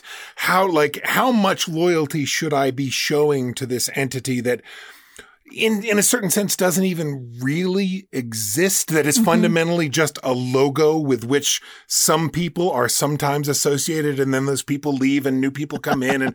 But the fact that you remain dedicated to this piece of graphic design, Right. as if it were a life choice or a church or an This is institution. my personality. Exactly. I mean, that it's a great way to kind of play with those ideas without having if you have a little perspective in it, you don't necessarily have the stakes of, say, what does it mean to be loyal in my marriage? That Right. question has very high stakes, right? Absolutely. And by the time you get to the point that you're asking that, you're in a spot where the answer is very important, how you answer that Yeah. question. Danger zone there. Right. My loyalty to the Philadelphia Eagles, if I go on Twitter tomorrow, as I have seen people do, and burn all of their ridiculously expensive, T-shirts and jerseys and all this stuff that you buy because you're sitting there watching these things. So why not wear the clothes that they're wearing for whatever reason? What does that mean? It doesn't mean anything. It doesn't mean anything at all. But you kind of get to play act. It's like foam swords. It's wonderful. You just get to sort of play with these notions of loyalty and perseverance and blah blah blah blah blah. Yeah. So it's fun. Absolutely. Gotten to the point with any kind of sport at this point, just because I don't understand it. I don't get the rules, but I understand and appreciate that people enjoy watching this and their devotion and loyalty to a specific team. I get it from the perspective of someone who is super invested in Dungeons and Dragons. Yeah. I am so into Dungeons and Dragons at this point in my life that football to me is just I've removed it from the sports and put it in Dungeons and Dragons perspective. Yeah. And this is just a part of Dungeons and Dragons with rules that I don't understand, and some people really, really like this. Yeah, absolutely. And that's fine. There's a comedian named Doug Stanhope that, and his line on this was, we all have our stupid. Yeah. Right? Every human life has to have its stupid. Whatever your stupid is, my stupid is football. Yeah, and I will say it's the vicissitudes of when we've met and gotten to know each other. Baseball season, you'll see me all about the Mets in baseball season. You'll see me trying to do some basketball stuff in between, although I can't ever quite get the traction with basketball that I can with the other sports. Right. So you have tennis. I love tennis, all that kind of good stuff. But yeah, it's just, the human mind was not meant to always be doing something intelligent, productive, Yes. and forward-looking. It needs time to be doing stupid stuff. I think. And Wow. I love that. Corey, do you like to follow any particular morning or evening routines? Well, morning routines, the thing that is least consistent about my mornings is that I am a terrible sleeper. I very often cannot sleep. So the thing that's least consistent is when morning is. Morning is sometimes 3 a.m. Morning is sometimes 11 a.m. He gets it. Morning is sometimes 3 and then again at 11, depending but with that proviso out of the way, I think the standard morning looks like I go through this little ritual of making my Earl Grey blue tea tea that's this sort of slightly vanilla flavor, kind of Earl Grey. Make a pot of that in the same teapot I've used, carried around with me for it's going on 20 years at this point. Make my tea. That gives me just a little bit of a chance to wake up and get my wits about me. Once the tea is steeping, I then start work typically. And I try to do whatever I care most about first, because my days are always just a race against parts of my brain, or even you might even say myself, just kind of shutting down. So as I'm racing against that slow deactivation of my potential, or sometimes rapid deactivation, I set myself to whatever's most important first. Work on it for a while while the tea is steeping. Then I've got the tea, and boy, that's like I'm in the rhythm by then, and I get my little supercharge, and I go. So that's the first few hours of any given day, as if I'm allowed to just follow my own preferences completely. Yeah. And then past that, it's really just rolling the dice. I mean, most days will end with typically at least an hour or so, just plop it in front of the tube and watching whatever, whether it's watching a movie for the 100th time or watching whatever sports I can find, or something like that. But that's more just like okay, give the day a chance to end, and then we'll call it a day. The wind down ritual. Yeah, exactly. Would you tell us about the household pets, your collection of cats? Yes, absolutely. So we have cats. Yeah. And it's, I mean, you obviously are fairly well informed about physics. You know how there are those numbers that they're so large that, I mean, they're not actually infinite, but sort of on a practical level, the human mind can't conceive of them. So they're kind of like ad hoc infinite. That's the number of cats I'm pretty sure we have. So that's what this is making me nervous. Yeah. It should. I mean, it's a lot of cats.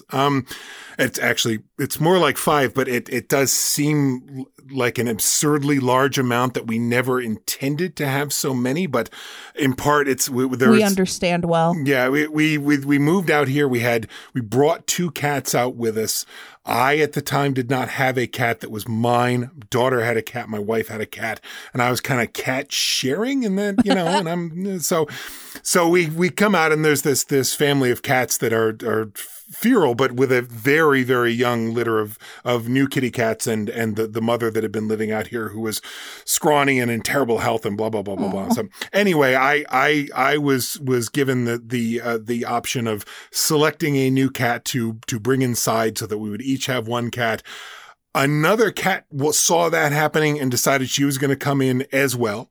So that was, now we're up to 4. I also, and then eventually the mother figured out something's going on in there that's really much better than this part out here where I'm, having to eat food from the bowl, which at least I get the food from, but it's cold and all these other things. So she decided she was going to come in as well. And then the others we've kind of have either dispersed or we've found homes for, and that kind of thing. Wow. So, right. Yeah. So yes, we have the cats. Then we've got some goats. We've got we at any given time will have sheep and cows that we pasture for a friend. But those aren't really so much pets, although the sheep will follow us around and kind of wander around the yard. So that's fun. Yeah. That's adorable. Yeah, absolutely. All right. Corey, we are coming to the end of our time here. We like to check in with our closing questions on kind of what you're just currently consuming as far as media goes. So I'd like to start with what you're currently reading. Sure. So right now I've been on a John le Carré kick, which so I'm reading Tinker Tailor Soldier Spy at the moment, but have been kind of going through his books. For some reason, I just got into that zone, and with Joan Didion passed recently, so I've been reading a lot of her, and often reading Joyce Carol Oates, so she's kind of in and out. That is all kind of to counterbalance the fact that I'm also reading a biography of Himmler, which is not an enjoyable thing to do. There's nothing sort of redeeming or fun about that, but I'm reading that. And then, of course, it's just all that, like, in this really strange, bizarre collection of different books I'm putting together for this season of the podcast that I'm working on now. That's everything from Mill and Locke all the way over to that's Hegel and just all kinds of different things. Some more modern folks as well. So fantastic. That is quite the stack. I admire that. I mean, it's sometimes hard to tell. Like they're just, you can always just find a book and start reading it. They're just everywhere. So just stumble Just trip around, you over it. eventually find a book and it's just grab one and you start reading. Don't it. even stand up Yeah, after you of trip course. over it and just read it. Especially if they're overflowing from the shelves, as you described before. They are almost as infinite as the cats. There's more books than shelf. Yeah. Many more books than shelf. Absolutely. Yeah. More book as a sort of cohesive entity, more book than shelf. More book for than sure. shelf. Yeah. If we could use I can book appreciate as a form of measurement. It's like when you say the royal we or the royal they. It's Capital like more B book. There's more book. Yeah. Yeah. It's like the Catholic Church. Yeah. Okay. Just like that.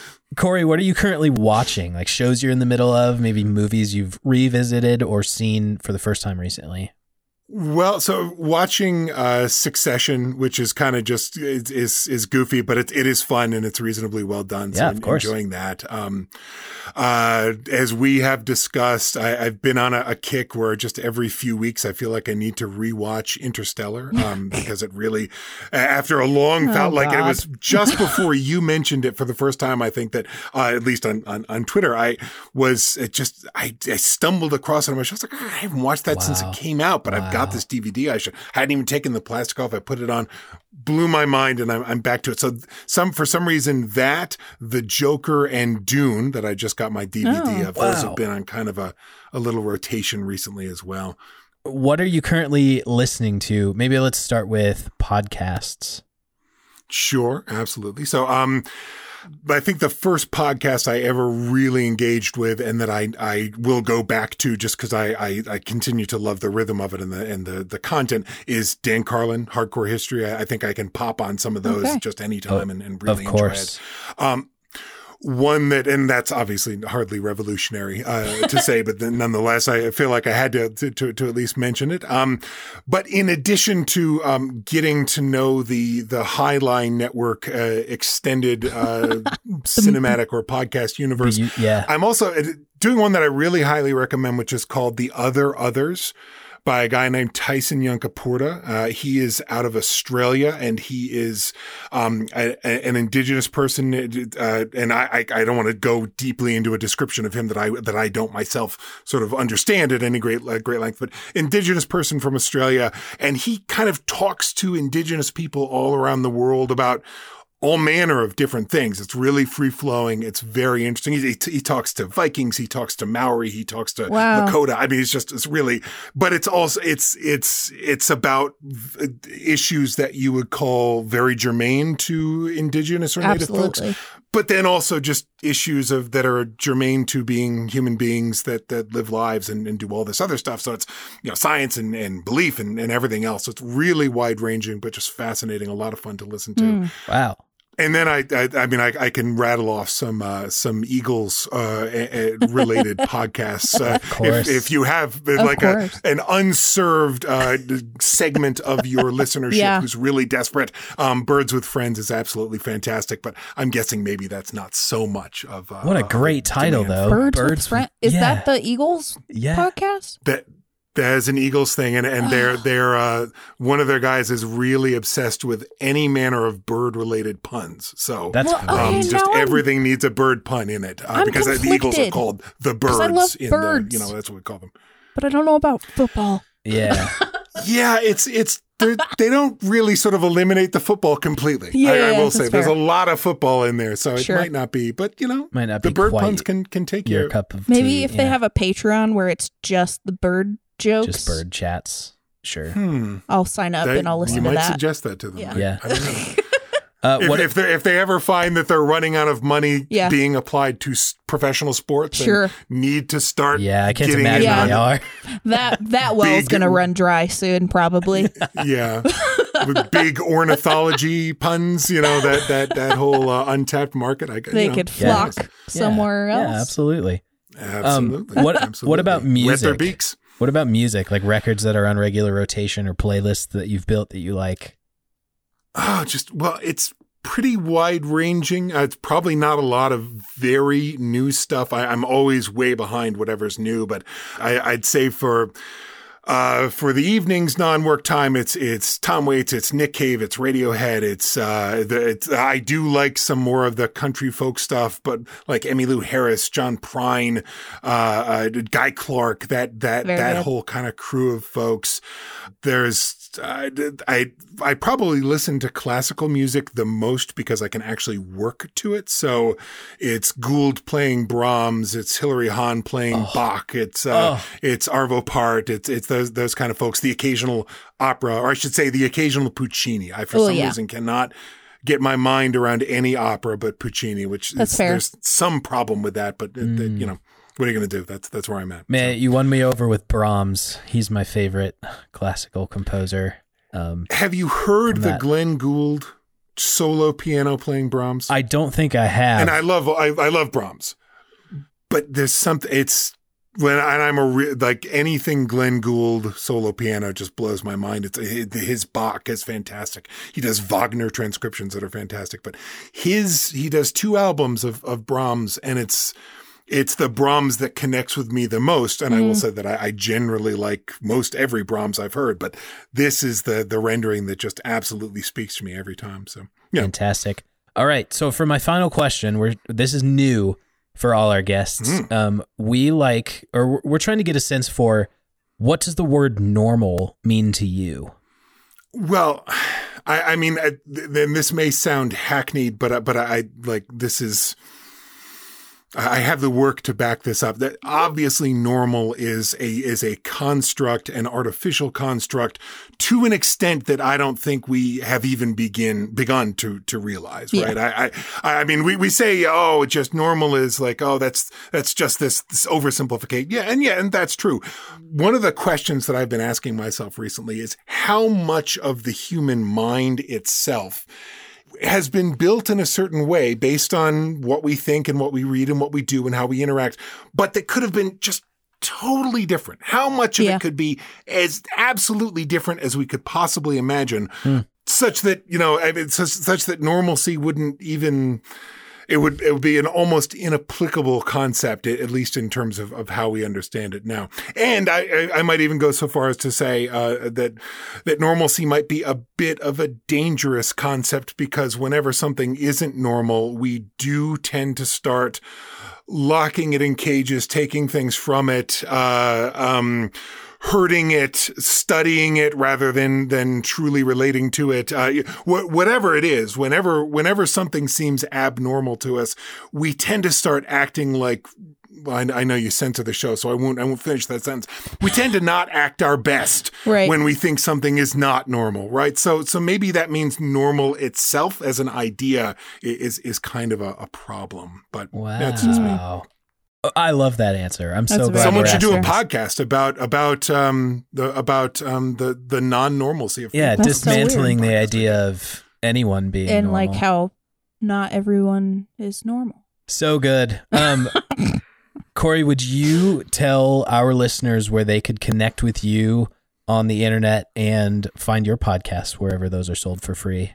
Absolutely. So you can catch me on Twitter, unfortunately, at A Freedom of Ideas. You should, depending on when this comes out, you should be able to catch me on my website, which is also afreedomofideas.com, or you can catch me at words@afreedomofideas.com as an email address. Should also be a CoreyDibiase.com that you can look into. So, and I think if you just search on a podcast app, A Freedom of Ideas, that should get you a picture of an owl, at least, if not some other stuff to go along with it. So. Would you close us out by reading our favorite quote for the podcast? I would be glad to, and that would be, the only normal people you know are the ones that you do not know very well.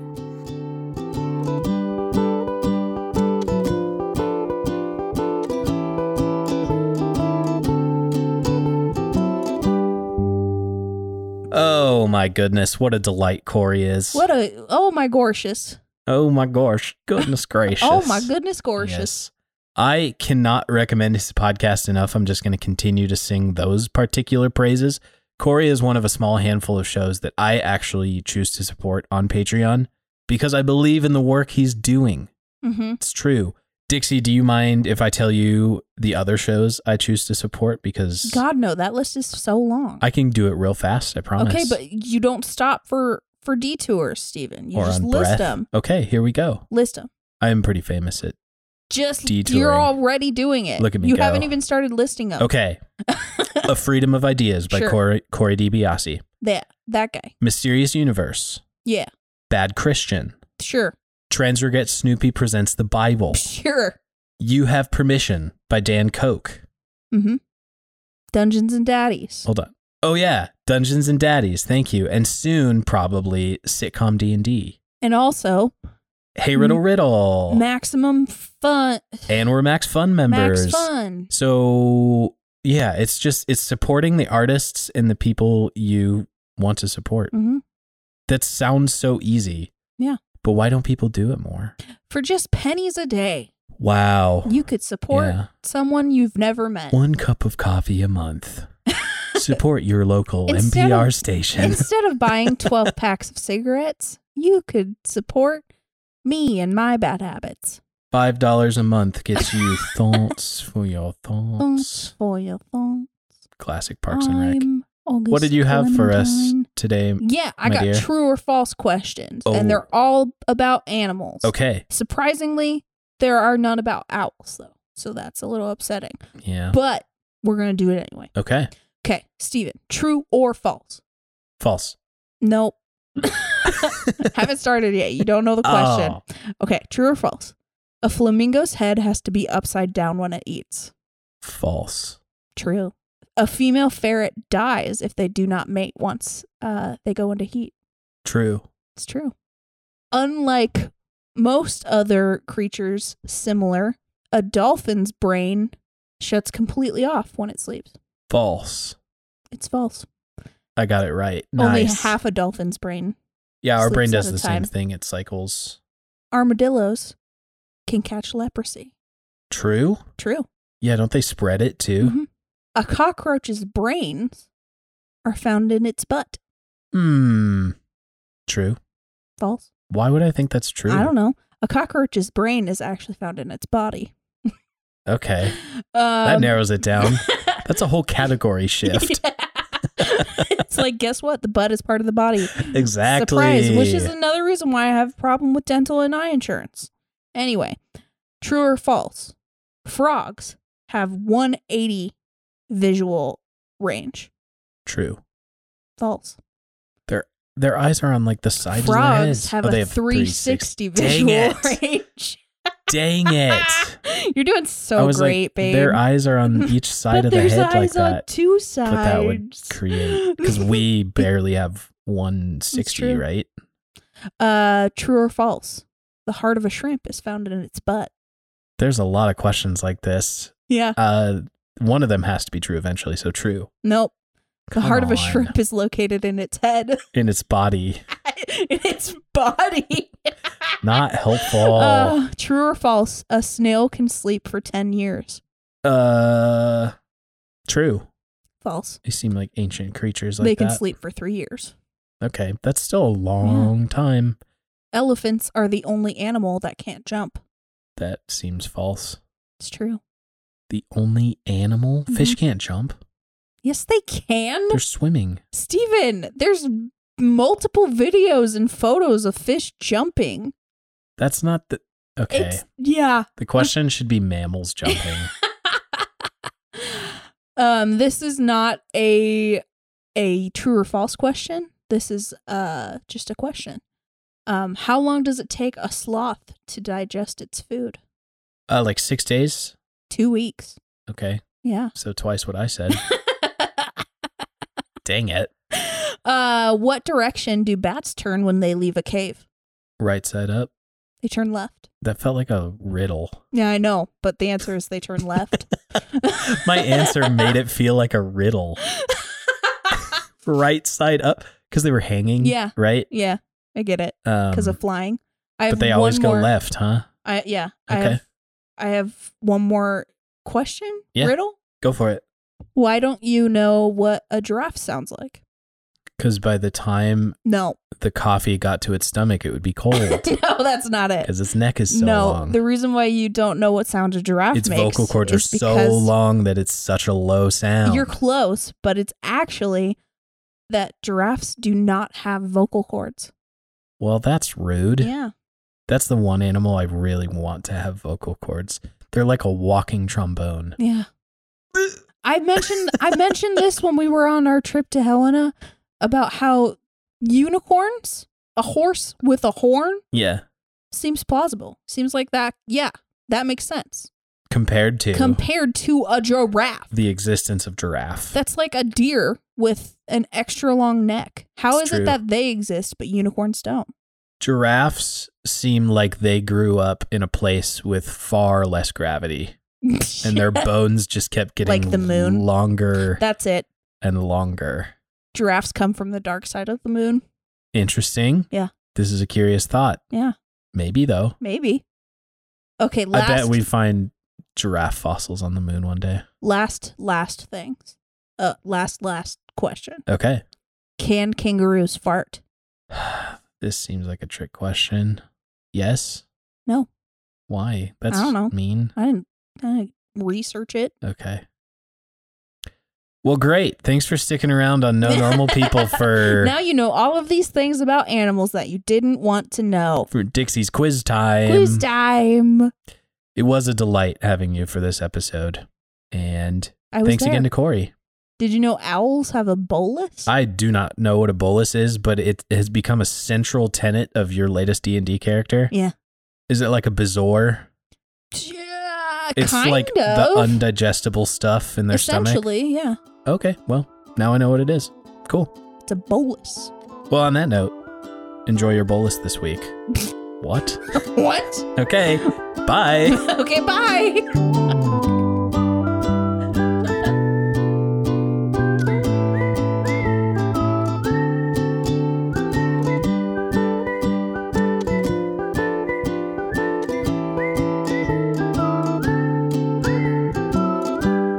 No normal people.